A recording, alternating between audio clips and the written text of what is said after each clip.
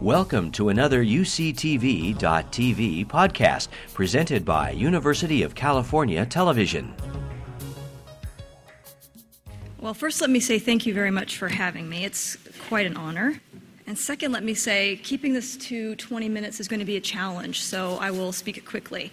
I'm going to frame the topic as a question. And the question of the day is, thank you. Did the media play a new role in dealing with race in the 2008 presidential election? In order to answer this question, I'm going to offer evidence from a variety of sources. We're going to look at New York Times, CBS News poll results. We're going to look at Pew Hispanic Center data on the Latino vote. We're going to look at tone and extent of coverage analyses from Pew's Center for Excellence in Journalism, and we're going to look at weekly topic saturation provided also by Pew in their news coverage index, which basically gives us a sense of which stories got the most coverage in different weeks. And I'm also going to offer a sampling of headlines from different news outlets just to help illustrate some of these points. And I want to note here that I'm talking almost exclusively about traditional media. I'm not opening the door to the internet because that's a debate in and of itself. So I'm going to focus on TV, radio, newspapers, that type of coverage. So I think when you put all the evidence together, there's a definitive answer to this question. And that answer is, it depends. So I challenge you to debate that answer. On the one hand, priming race, whether implicitly or explicitly, and activating racial attitudes in an effort to alter political decision-making is not new, and no one would suggest it is. Decades of studies have demonstrated, of course, that political campaigns invoke race-coded issues to gain strategic political advantage. You can think of numerous examples from the 80s and Reagan's special interest groups to Bush 41's Willie Horton appeals in 88-ish, Bill Clinton's foreign workers ads in California, I think in the 96 election. Across all of these examples, the strategy is the same. Use media messages to draw symbolic, race-associated words and images that influence citizens' thoughts about the candidates and the policies. And of course, we all know why this works, because this exposure increases the potential for our judgments to be influenced by these cognitions. And it also promotes ideologically driven responses. But ultimately, what's important here is that it encourages us-them thinking. And again, this us-them thinking isn't new, but what's inevitably different about this campaign was the media's role in using Obama's race in challenging his ability to capture any demographic. And what I mean by that is there appear to be very few us's on Barack Obama's side, and a lot of thems for him to try to win over in this debate, in this campaign rather. And this was seen in the persistent question that faced him throughout the campaign. Will fill in the blank vote for Obama? Will white voters vote for Obama? Because of course we have the Bradley effect, or do we have the Bradley effect? There was debate about that in and of itself. Will black voters vote for Obama? Is he black enough? Will Latino voters vote for Latino? Because, again, he's black. Will Jewish voters vote for black as Obama struggles to attract the wavering Jewish vote? Will older voters vote for Obama? Will the Southern voters vote for Obama? The message was, will anybody vote for this guy? According to the New York Times, nearly a fourth of Americans aren't ready for a black president. And in fact, 19% of people say that most people they know would not vote for a black presidential candidate.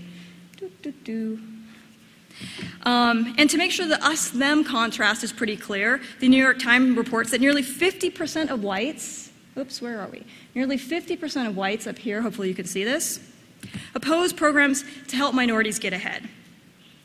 And ultimately what happened is we know that Obama secured about 43% of the white vote to McCain's 55%. So what about the Latino vote? According to Newsweek, there's a black-brown divide. Politico warns Obama needs to be cautious with Latinos. The New York Times suggests, in Obama's pursuit of Latinos, race plays a role. But how did it actually play out? Not only did Obama win the Latino vote, but he actually gained ground that Kerry had lost in the 2004 election. So Kerry had captured about 56% of the vote. So Obama helped to pull that back. And even more important than securing these overall numbers, what Obama did was won over some of the key states that helped secure his election like New Mexico and Colorado in particular.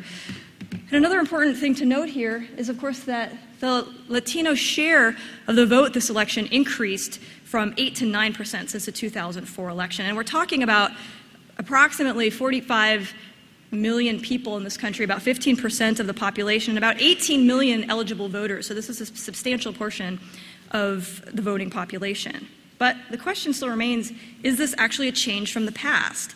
So as you can see, what I've highlighted is that, okay, and as we already mentioned, this is an improvement from Kerry, and it's also an improvement from Gore, who captured 62% of the vote, if we can see it here. But Kerry and Gore lost. So what happens when you take a look at the last victorious Democratic candidates? And what you see here is that, in fact, Clinton in '96 surpassed Obama in capturing the Latino vote, but then again, he was also the incumbent. So his numbers were much higher than Latinos. However, when you look at Clinton in the '92 election, it does in fact seem that Obama gained some ground with the Latino vote. So it's kind of tough to decide, was the media correct, or was this much of the same? So I want to take a look at one more of the groups that was framed in this us-them sort of structure. So we had questions. Will the Jewish vote turn out for Obama? According to MSNBC, Muslim rumors and his stance on Iran put him in the hot seat. The New York Times again suggests many Jews in Florida have its doubts. And I don't know if you followed, but of course Sarah Silverman had an entire campaign on the internet to try to encourage the Jewish vote to turn out for Obama. And how did this play out? Well, in fact, Obama handily beat McCain in capturing the Jewish vote right here at about 78% to about 21%. And in fact, he even gained ground over Kerry, who captured about 74% of the Jewish vote, again compared to Obama's 78%. So this touches on this theme of us-them coverage, but we haven't talked yet about themes that try to tap into broader race-coded issues. And one of the more prominent themes was that of Obama as un-American. And this Obama as un-American idea really came in two forms. We had Obama the un-American / Muslim, and we had Obama the un-American / radical. So I'm going to talk about Obama the un-American Muslim first. And here, news stories varied, but coverage began pretty early. And if you look at the Atlantic's report, we saw that the emphasis was on Clinton's advisor, Mark Penn, advising her to emphasize Obama's lack of American roots. And we saw this theme reemerge over and over again. Obama's not American enough, emphasizing his middle name. We saw this heavily covered on different news channels. Fox News relied heavily on using his name over other channels. And of course, we saw a lot of differences depending on the types of channels people tended to prefer. But this really came to a head. It really hit its peak in coverage when Fox News anchor Edie Hill referred to the gesture between Barack Obama and Michelle Obama after it seemed clear that he had secured the Democratic nomination when they engaged in the fist bump. And we got to that point in time in the campaign, and she referred to this fist bump when teasing an upcoming segment as the terrorist fist jab. So, what did this coverage look like? As you can see, it starts out pretty low on the radar.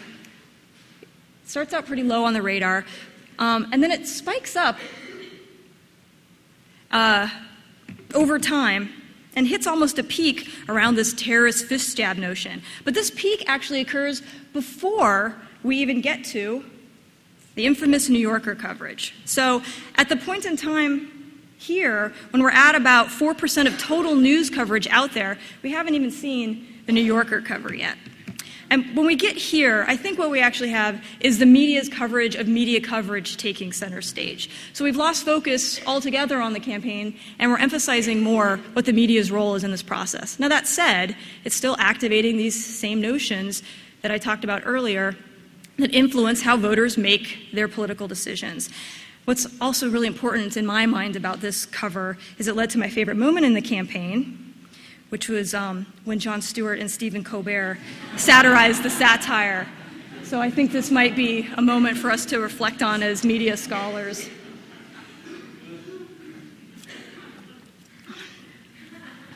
Okay, but despite all of this, how much cover was really being devoted to this issue?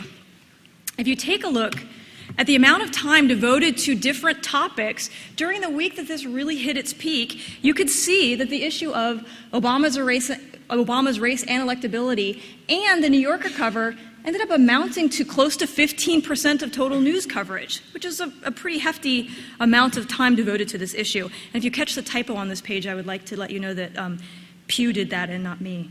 And this theme stays on the news agenda for quite some time, but in a variety of different forms. By the time we get to, I think we're in August here, the campaigns are actually fighting with each other, or they're at odds about which camp is actually playing the race card. And we got to this point in the campaign, the big issue on the table was Obama trying to counter some of these ads by suggesting that he may not look like the presidents that you typically see on the dollar bill, or some form of that statement.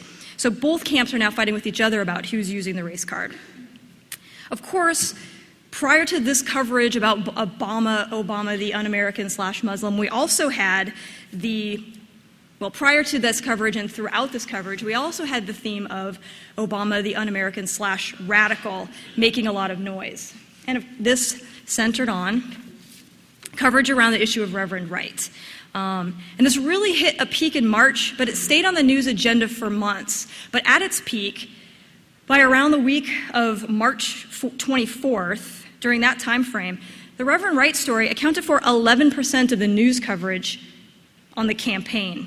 So they were receiving a significant amount of coverage, and news correspondents were commenting on a regular basis about this issue. And just to give you a glimpse of what we're talking about, if you did a search on the LA Times during this time frame, over 30 stories appeared in just a couple-day period on the Reverend Wright topic alone. So you type in Reverend Wright, you have a variety of choices for your reading pleasure. And again, this is only a couple-day period.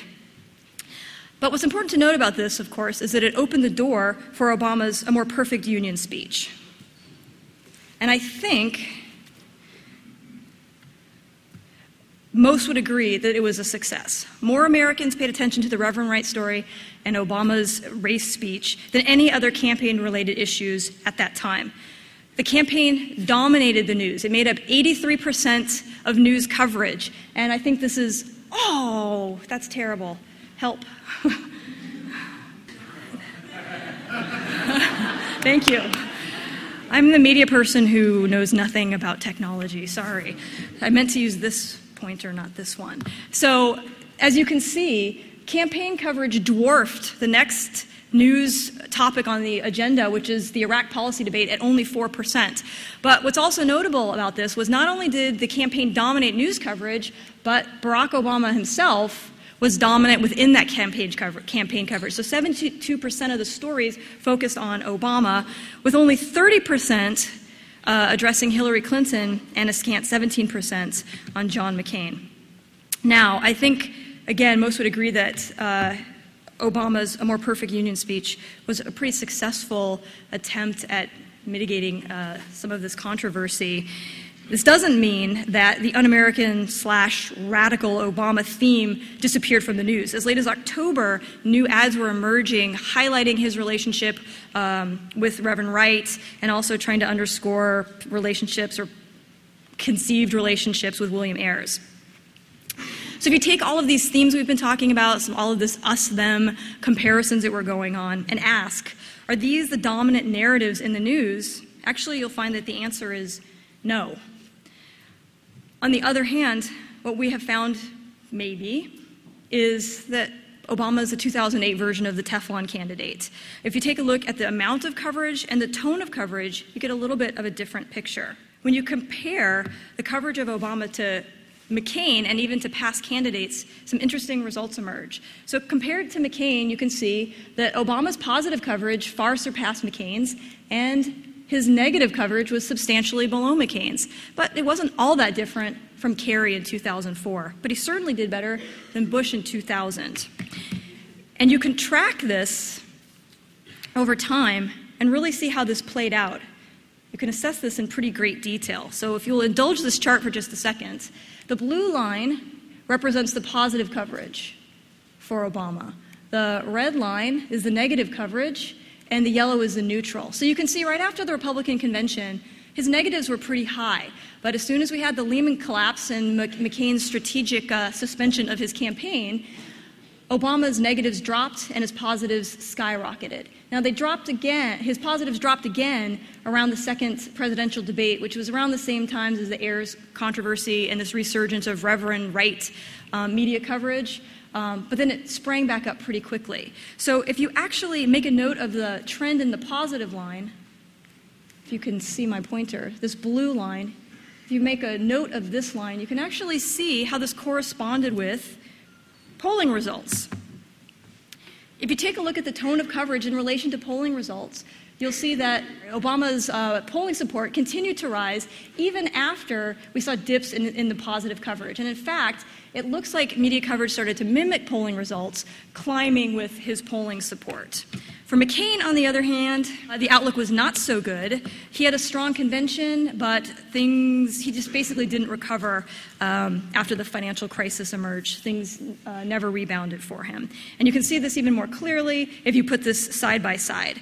The brunt of the negative coverage in the campaign after the election was centered on McCain. So the tone really clearly appears to favor Obama throughout the election.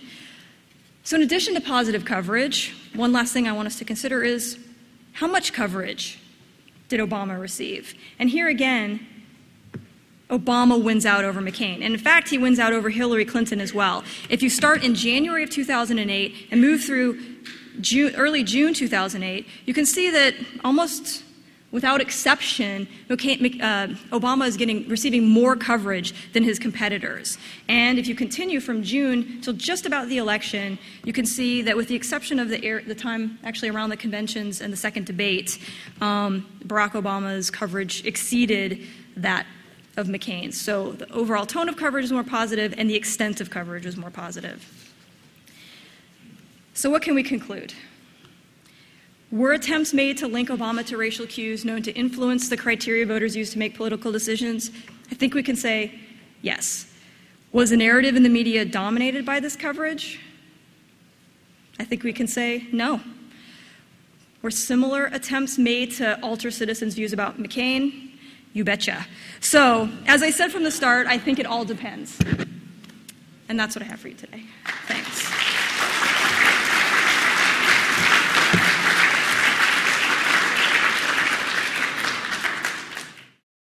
So I have to admit to something, and that is that I'm not a media specialist. So I don't have really cool slides or a nice presentation to give you. And after seeing Dana's presentation, I'm starting to realize what it is that my students are missing. And so perhaps, if any are in the audience, I will start using all of these really fancy slides in the thing. I am going to start by telling you some things that pissed me off, if I can use those words, about the media's coverage of the election, and particularly what I thought about the ways in which that Obama in particular were racialized. So I will also admit that I'm very happy that he won, but there were things that happened in the course of the election or the campaigns that actually pissed me off. And so one of the things that really annoyed me was the fact that, and it's highly understandable, but it was the fact that so much attention was actually paid, in the LA Times in particular, and to a lesser degree some media sources, to black people's reactions to Obama's candidacy, right? And in many ways that was entirely understandable. I mean, this is pretty big, if I may say, for us. At the same time, clearly, you cannot win an election by only garnering the black vote, right? So there were a whole pile of other people who actually voted for Obama, who certainly had some strong opinions about why it is that they voted for him, what the meaning of voting for him was for them. And we heard virtually nothing about this. So one of these things that I just, particularly, there was so many of these LA Times articles where it is that you'd have a black face crying or a black face or black people in jubilation over some Obama victory, which, of course, I can entirely understand. I was feeling the same way. But I was just always thinking about the number of people's reactions who were not included in that, whose reactions I think would have been particularly important. I saw this also, not just me, but we also saw this as well in the coverage of the inauguration. Similar sort of thing where the bulk of the people who were either interviewed or whose faces were featured tended to be black Americans. And the other issue, I think, this is somewhat more, not necessarily philosophical, but political, I think, is the fact that in terms of trying to rid ourselves of certain stereotypes, which I think that this election should have been about first and foremost, when you're constantly giving us these images of black responses to Obama's candidacy and also his victory, it makes it seem, or at least it did in my mind, that essentially black voters or the black electorate was purely voting on the basis of identity politics and not at all on the basis of what it is that Barack Obama had to say as a candidate, right? I mean, what made him more appealing to others beyond race. Now, mind you, this is something that only happened after South Carolina, and if we have time later, it is interesting to see how it is that I think media coverage tended to racialize him as well, although he himself, as well as the team, made it such a point not to, or if anything, to kind of de-racialize him or unracialize him.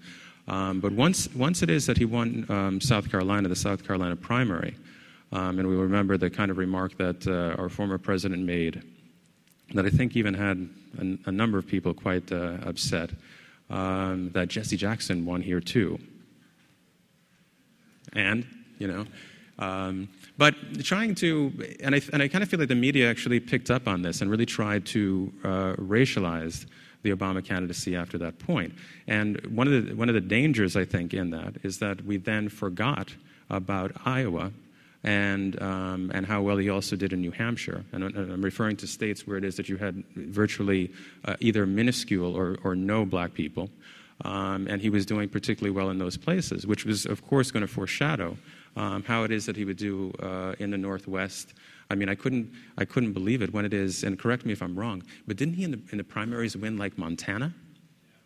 Right? And he took Montana again, or did he take it? I can't remember right now.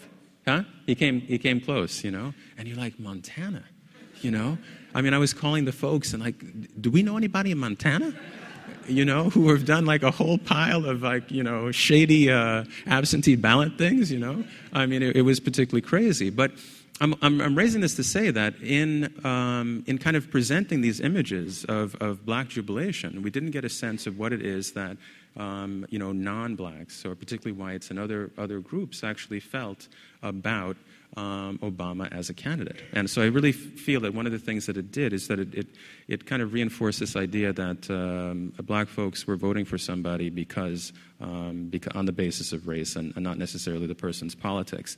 Now, a related thing that was another cause of my upset was the fact that soon after South Carolina, and again, not to kind of lay a lot of blame on former President Clinton, but I definitely feel that he, in particular, was playing the race card. Well, I guess I'm using it wrong. He wasn't playing the race card. He was actually racializing things, particularly after South Carolina. And one of the things that entered into the Clinton campaign, and of course it's the sort of thing that McCain and Palin would later take up, was this idea of if Obama could actually appeal to white working class males, right? Because, of course, that's the constituency that the Democratic Party has been trying to almost regain since the Democrats essentially decided to, because it was politically expedient, to hitch their wagon to the civil rights movement. But as a result of that, gaining particularly white working class male voters has been quite elusive. And so one of the questions that was consistently asked is like, can Obama actually appeal to white working class males? And there too, I'm just going to repeat myself, what was forgotten is the fact that he had done well in states where there was not a black constituency or electorate to speak of, right? So clearly, he could and did do well among white working male voters. I mean, the other thing is that ultimately he took, I think, just over 40% of the white vote. And that was just as good, if not better, of a number of Democratic candidates in the last few years, right? So this is pretty momentous. So the question it reinforced something that, while true, I think was exaggerated. It also said to me, and I don't know if people picked up on this, that we tend to, or at least some people in the media, have some idea as to where it is that the real working class resides. And somehow it's not in the Northwest, and it's not necessarily even in the Northeast, but it's in the Midwest and it's in the South, right? And if it's only when you're able to capture those working classes that you can talk about having captured a working class. These other regions, for some reason, don't seem to be as important. I don't know if people had picked up on that, but that was something that I noted. And of course, what we have to be mindful of is the fact that Obama ultimately did take Indiana, Michigan, and Ohio, and Pennsylvania, which were, pretty sure that Indiana was in there as well, which were states, of course, that even Kerry struggled to get, which I think is actually pretty momentous. The other thing that was problematic for me, and this is kind of far more of a race and class issue, is that in posing the question that way, instead of posing the question, will all professed white liberals vote for Obama, or are they ready to vote for Obama? Which I think would have been a fair question and a less class-biased one, because I think that the way that things were left by constantly framing things as if white working class males in particular can vote for Obama, that it's any kind of racial awareness or even racism is by and large a working class issue, right? That somehow middle class people and elite folks have somehow, I guess, they can literally afford to be above any sort of racial attitudes. Now, to me, if you look at the returns, and I never thought that I would ever say that I agree, that Newt Gingrich said something that I would agree with, but I did hear Newt on one program, probably Fox, and he made this comment that I thought, I said, oh my God, I agree with Newt on something, right? And he said that he thought that there would be probably as many people who claimed that they were going to vote for Obama who would not in the booth, as there were those who said that they were not going to vote for him and actually did in the booth, right? And I just, until Newt said it, I didn't even think about that possibility, kind of working the other way, or in the former way.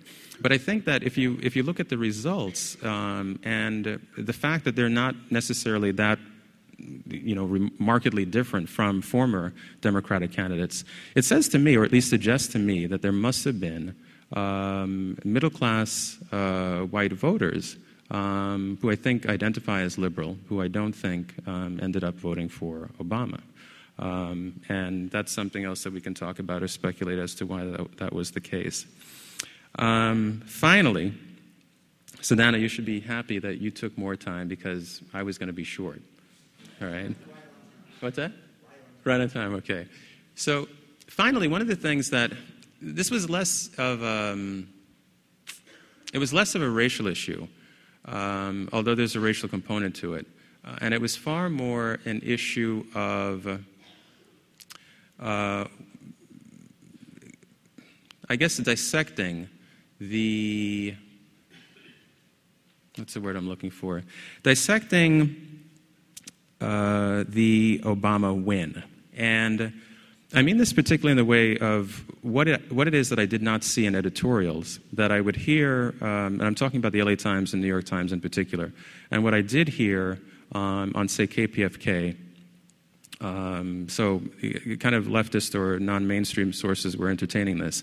And this was, if in fact the Obama won candidacy and victory would have been possible had the Bush administration's tenure ended positively, right? And the reason why, this is where for me the kind of the racial component comes in. The reason why this is a particularly important question for me is that if we answer that question in the negative and say that if we had ended with 8 years of a very positive Bush presidency, that there would have been absolutely little or no way that Obama would have actually attained the White House. Then it says to me that some of the self-congratulation that we're doing around where it is that we've come racially, I think is actually premature, right? And we should actually be looking at this a little bit more as an episode rather than kind of some sort of trend. I'm going to actually use my father's words here, because when we were talking about the election, he would say things like, well, I never thought we would see this in my lifetime, but this is probably the last time we'll see it, this sort of thing. And he was being joking, but at the same time he was also being quite serious. In other words, can we talk about this as actually being the kind of a watershed in the sense of, I'll say it like this, can we imagine in the wake of a single or even a two-term Obama presidency, say a Chinese American running a successful campaign and taking office, right? Or a Jewish American woman actually taking the office after Obama, or doing it perhaps in maybe another of election cycles. And to me, if we realize that we hesitate to answer that question, or if we think that it's probably highly unlikely, then we're actually looking at something that's far more episodic than we are looking at something that I think means that this is some marked change in the way that we think about who should represent us and who is a capable or who are capable candidates. So anyway, these were some of the things that upset me, that I noticed, that I thought I would share with you. And with that, I'm going to end. Thanks so much.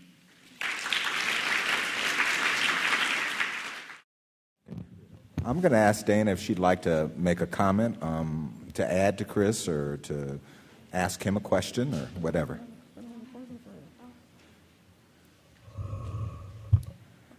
So I guess my question is... Right into the mic. One of the things that I thought about was Obama offering a new prototype in the media. So he's an image who is going to be getting extensive coverage, and coverage as a hopefully in a positive light. Do you think that might shift some of these attitudes and some of the potential for maybe electing that Jewish woman candidate that you mentioned? So I think part of his appeal was that he was atypical of the stereotype that's most prevalent in the news media today, and presents a different prototype that we don't usually see in the news media.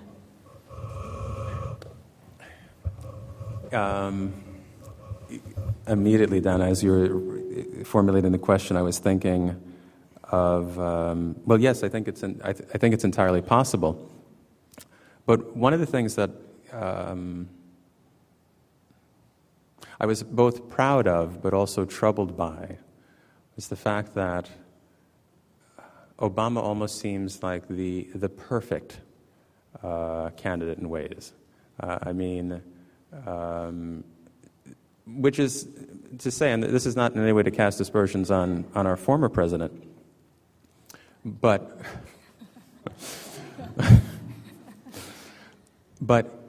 one of the things that I'm not liking is the fact that in order for an atypical person to be our president, I'll phrase it that way, that person has to be pretty exceptional. Now, of course, we want to accept, we want extraordinary things, extraordinary characteristics of the person that we're putting into office, ideally. But we know full well that there have been some pretty unextraordinary people who have held the office, and which is to say simply that I'm just sometimes afraid, and other people have expressed this from the beginning. I'm just afraid that it means then that in order to get those positive that positive feedback, that positive to maintain that positive image, you have to be, or the candidate has to be, the atypical candidate has to be extraordinary. And I'm somewhat afraid of what it is that suggests. If that makes sense to people. Yeah. Let me bring it back to the media a little bit. I think both of you seem to suggest that both Democrats and Republicans tried to activate racial stereotypes and anxieties to gain benefit. The question is, how did the media react to those, and why? Why do you think the media ended up with the positive stories on Obama? Why do you think that the kinds of ways to activate stereotypes had a big push, as you pointed out in your stories? They were negative, then all of a sudden they became positive. What were the things that caused the media to be, quote, self-reflective, critical, or was it the fact that we hit an economic crisis that this became too important to even make race that central?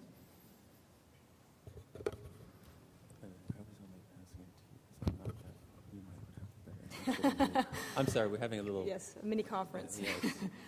Well, I don't want to attribute Obama's successes to the decline of our economy, but most of the polling results do suggest that was the pivotal point where things turned. Now, that said, I mean, an optimistic reflection on this is that people were paying attention to this campaign. So if you want to take that view, even if you looked at the trend line that I showed for positive media coverage, even when the media coverage turned negative, his polling results continued to increase to the positive, and I think that actually shifted the media's attention. They saw the polls kept rising, and media got in line with that. So one way to interpret that is to think, okay, people were paying attention. This election mattered to people. People were paying attention this time.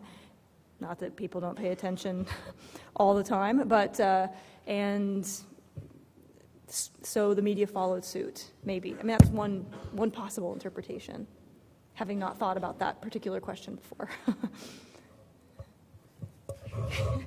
Of course, Mel looks at me like, and what do you have to say? And I don't know what I really have to say. I guess the first thing that comes to mind is that I thought Obama was incredibly crafty and versatile in deflecting criticism. And I mean, Dana, you referred to as Teflon, and we know who the original Teflon man was, and, he was also quite good that way. But I think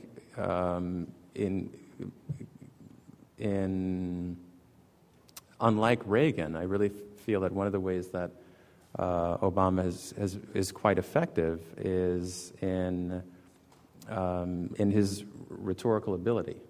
And I think, and not to say then that because of his skills that way, that it became much easier to almost join him than fight him.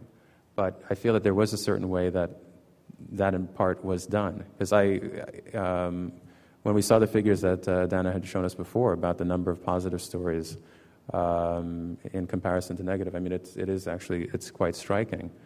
But I think in this case, I do want to attribute some of that to his skills, which I think a lot of people recognize as being pretty extraordinary.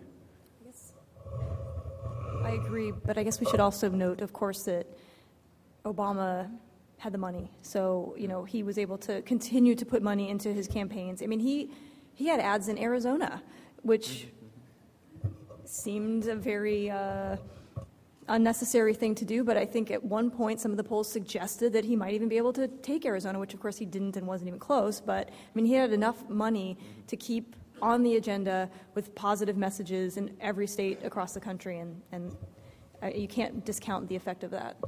Now, I know we've all said we're not talking about new media, but you have to, you kind of opened the door when you said money. Of course. What do you think the impact of new media was, and how did that kind of ability to have a little bit less mediated kind of communication to the populace affect the ability to kind of activate these stereotypes or racist appeals?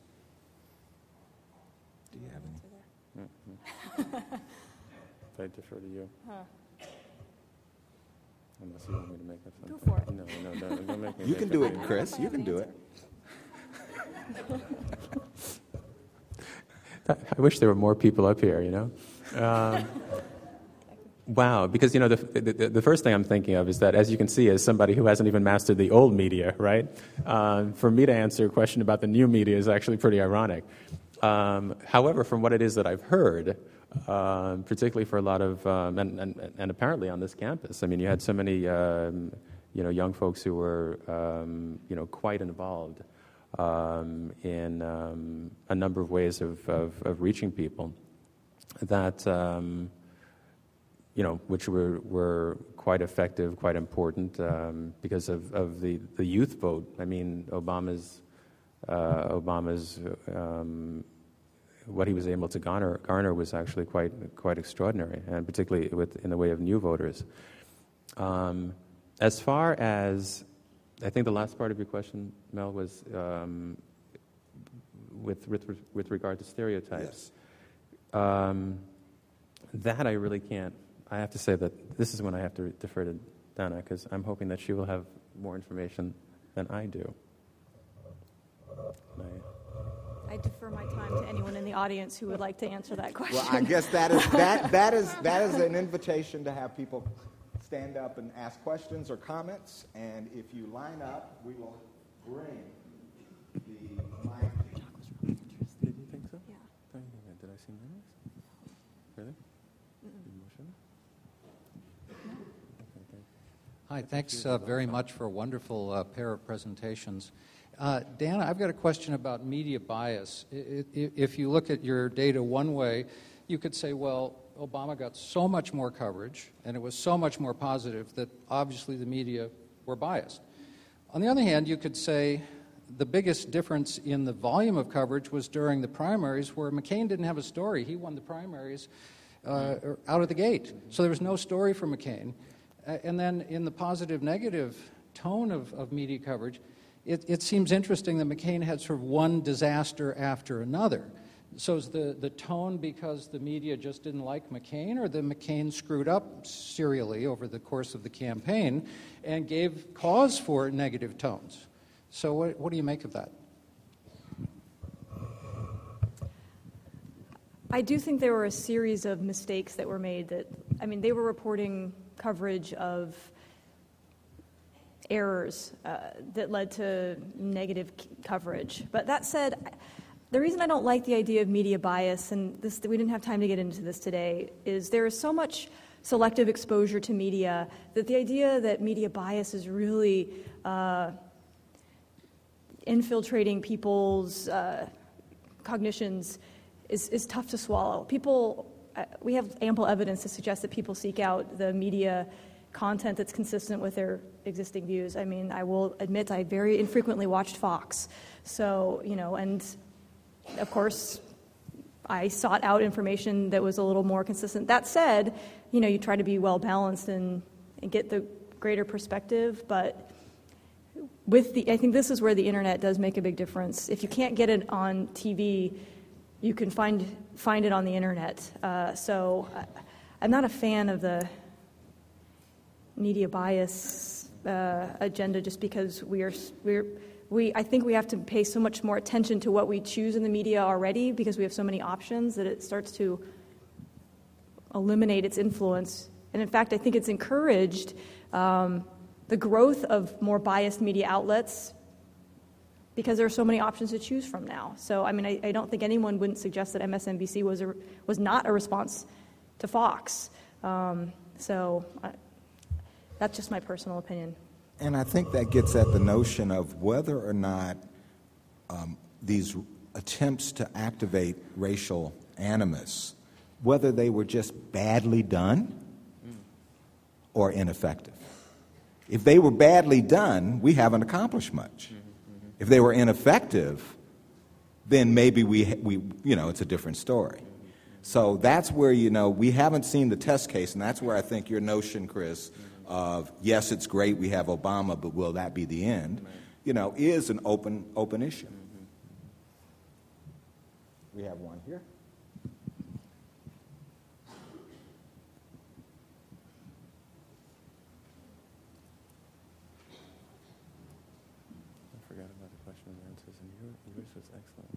I have a two-part question. So the first part is, I sort of came here really interested in specific ways that during the presidential election, certain specifically Latino groups were targeted. I heard general talk about it, but I was wondering specific issues or specific topics that were used to exploit the Latino voting population.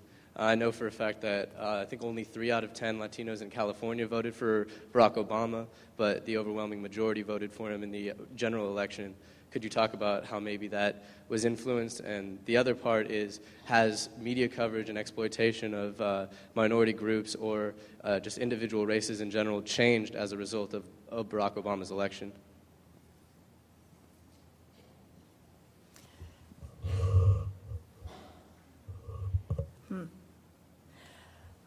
Well, in terms of the primaries, I think over 70% of Democrats who voted for Hillary Clinton moved to Barack Obama. And I don't think there was, I think that's accurate. I don't remember the number. It might even be 78%. I don't remember the numbers. So, I think there was a lot of media discussion about will, Clinton Democrats move over to Barack Obama. And in fact, they did in mass.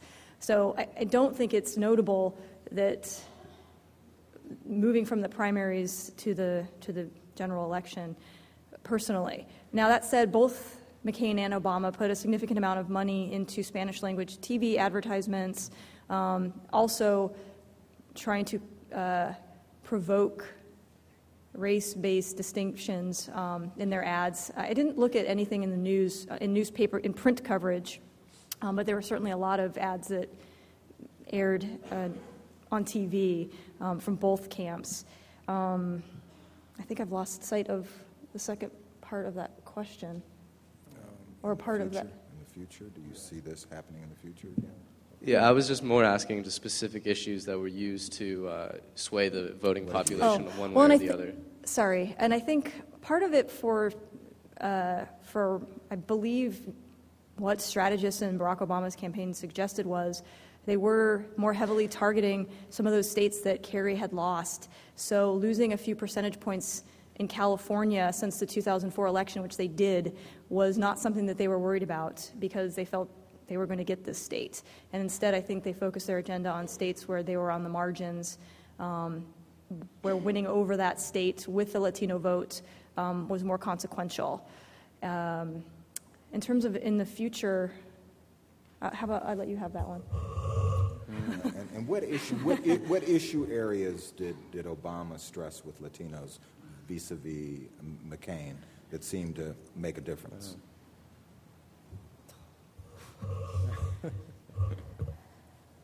Immigration. Yeah, it's tough because there were so many. It varied from region to region. I mean, there were some of those ads some of Obama's ads tried to link McCain to Rush Limbaugh, and those were, of course, controversial because there was question about whether or not that was actually a valid association. So, and they were pretty regional. So it's, obviously, as you noted, the immigration issue was heavily played out. So, but. And McCain had a problem because he was pro-immigration, at least providing a way for citizenship, and his party was against it, so he had to play it down in the national conversation, but play it up to Latino audiences. And it ultimately, of course, didn't work because he shifted from being sort of in the polls, the perception of him being pro-Latino to being anti. So that failed for him. I've got the mic, so I guess I'm next. I think both of you made some really interesting observations, and one of the issues I'd like to, maybe we could talk about a little bit more, is about whether this really is a blip or whether there's the chance for some longer-term change in attitudes or stereotypes such that we might have a better chance of seeing a more diverse population of candidates or successful candidates. And I'm thinking in particular about intergroup contact and the parasocial contact hypothesis. The more we're exposed to members of a outgroup, that, especially if they're positive depictions, that it might slowly change our perceptions of those groups. That might make us more open to being closer with them or seeing them more positively in the future. So I was wondering if perhaps you could talk about the coverage from this campaign and the fact that it was more positive for Obama, or the future coverage that we'll see over the course of the next 4, maybe 8 years, and what that might mean for the potential of opening up the doors to this more diverse set of candidates. Sorry. Well, I think that's part of what I was trying to suggest with the idea of when I was asking you that question, which wasn't phrased particularly well. Most of the news coverage, most of the content analyses of news coverage in terms of depictions of race suggests that African Americans are portrayed extremely negatively, disproportionately as criminal. I mean, of course, you know this research, and it's been, of course, a lot of that research was done here, and they've been showing these same results for quite some time. So I think this is a potential opportunity, since we know that the quality of coverage and the amount of coverage both matter, that it's an overtime process. I mean, if we see heavy coverage of President Obama, if he continues to stay positive in the minds of, if the coverage continues to be positive, which is an interesting issue. I think we were talking about this earlier. His polling results are even higher they're the highest yet, despite the fact that his policies are actually sort of dropping in support. So he's maintaining this high positive polling result. The point being, if we have 4 years of coverage, 8 years of coverage of this positive candidate, and the balance shifts away from this stereotypical norm that we've seen for decades, I mean, what our research on media effects would suggest is this should help shift attitudes and thinking. I mean, it should prime this new prototype that, will hopefully now become chronically activated in people's mind and shift people's perceptions, give us some new notions to work with. So, I mean, theoretically, should be the case. Can I just add my 2 cents? And it's not to be pessimistic, but I think that we've seen, and I'm thinking about this might be like a really terrible example, but I'm thinking, like, for example, of Weimar Germany, right? Where it is that you had almost this explosion of a Jewish presence in the German cultural, political scene, in the German-speaking world, that you hadn't seen before. And then we know what came soon thereafter, which is to say that sometimes I'm not sure if it's just a matter of contact and even certain images, because sometimes I feel that there are other forces, things around economics, and it's not to say it's not just economics, right? But we also know that at the same time that Obama is now the successful candidate, he was the first one that needed security detail, which is to say that we're still facing a lot of people who don't like this. I mean, a good friend of mine was sharing with me, just some of the crazy jokes that are being said, that are being circulated in various places, and they're malicious. I mean, they're very, very malicious. And so, which is to say that I'm not, I don't want to be unduly pessimistic, but I think that we have to recognize that even with this victory that is potentially, I mean, is so promising, there's absolutely no guarantee, and I think it's very dangerous for us to be thinking about things in a linear fashion, because we know that we have got a number of examples historically where the contact is happening, the presence is there, and then you're looking at that same society a decade later or 20 years later, and you're saying, I can't believe this is the same place. You know? I have two questions. The first one particularly directed at Professor Macaulay in terms of you had mentioned you had some fear about what this episode meant if the success of Obama had much to do with his perceived exceptionality or outstanding persona. What did you mean by that? And the second question is directed to both of you or either one of you.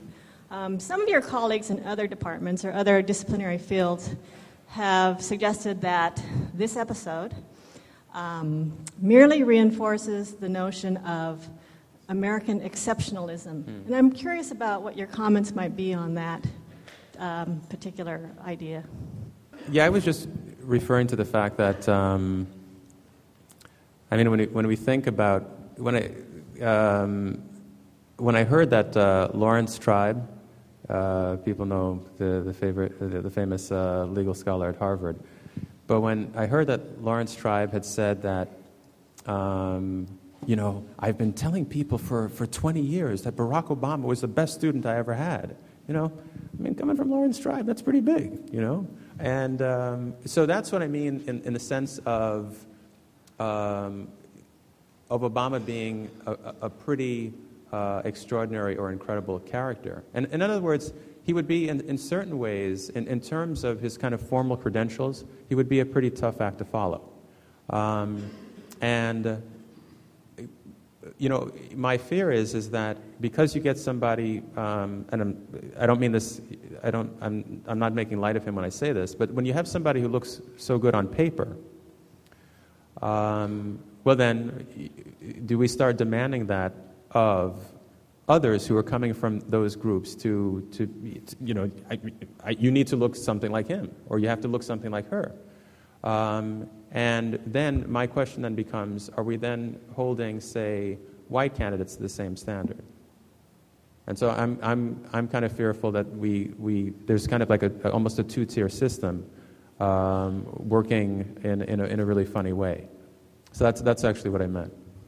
Let me add something to that.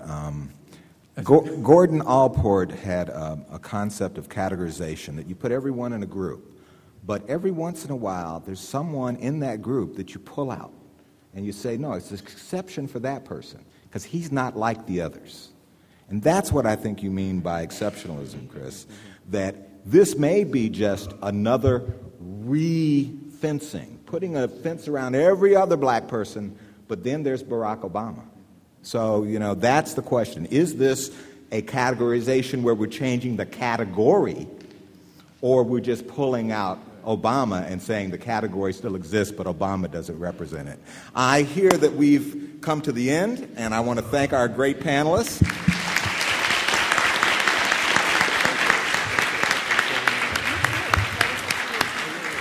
I want to thank our Dean, Melvin Oliver, for moderating and asking your questions. I thank you very much for coming today, and we really appreciate your participation. You've been listening to a podcast by University of California Television.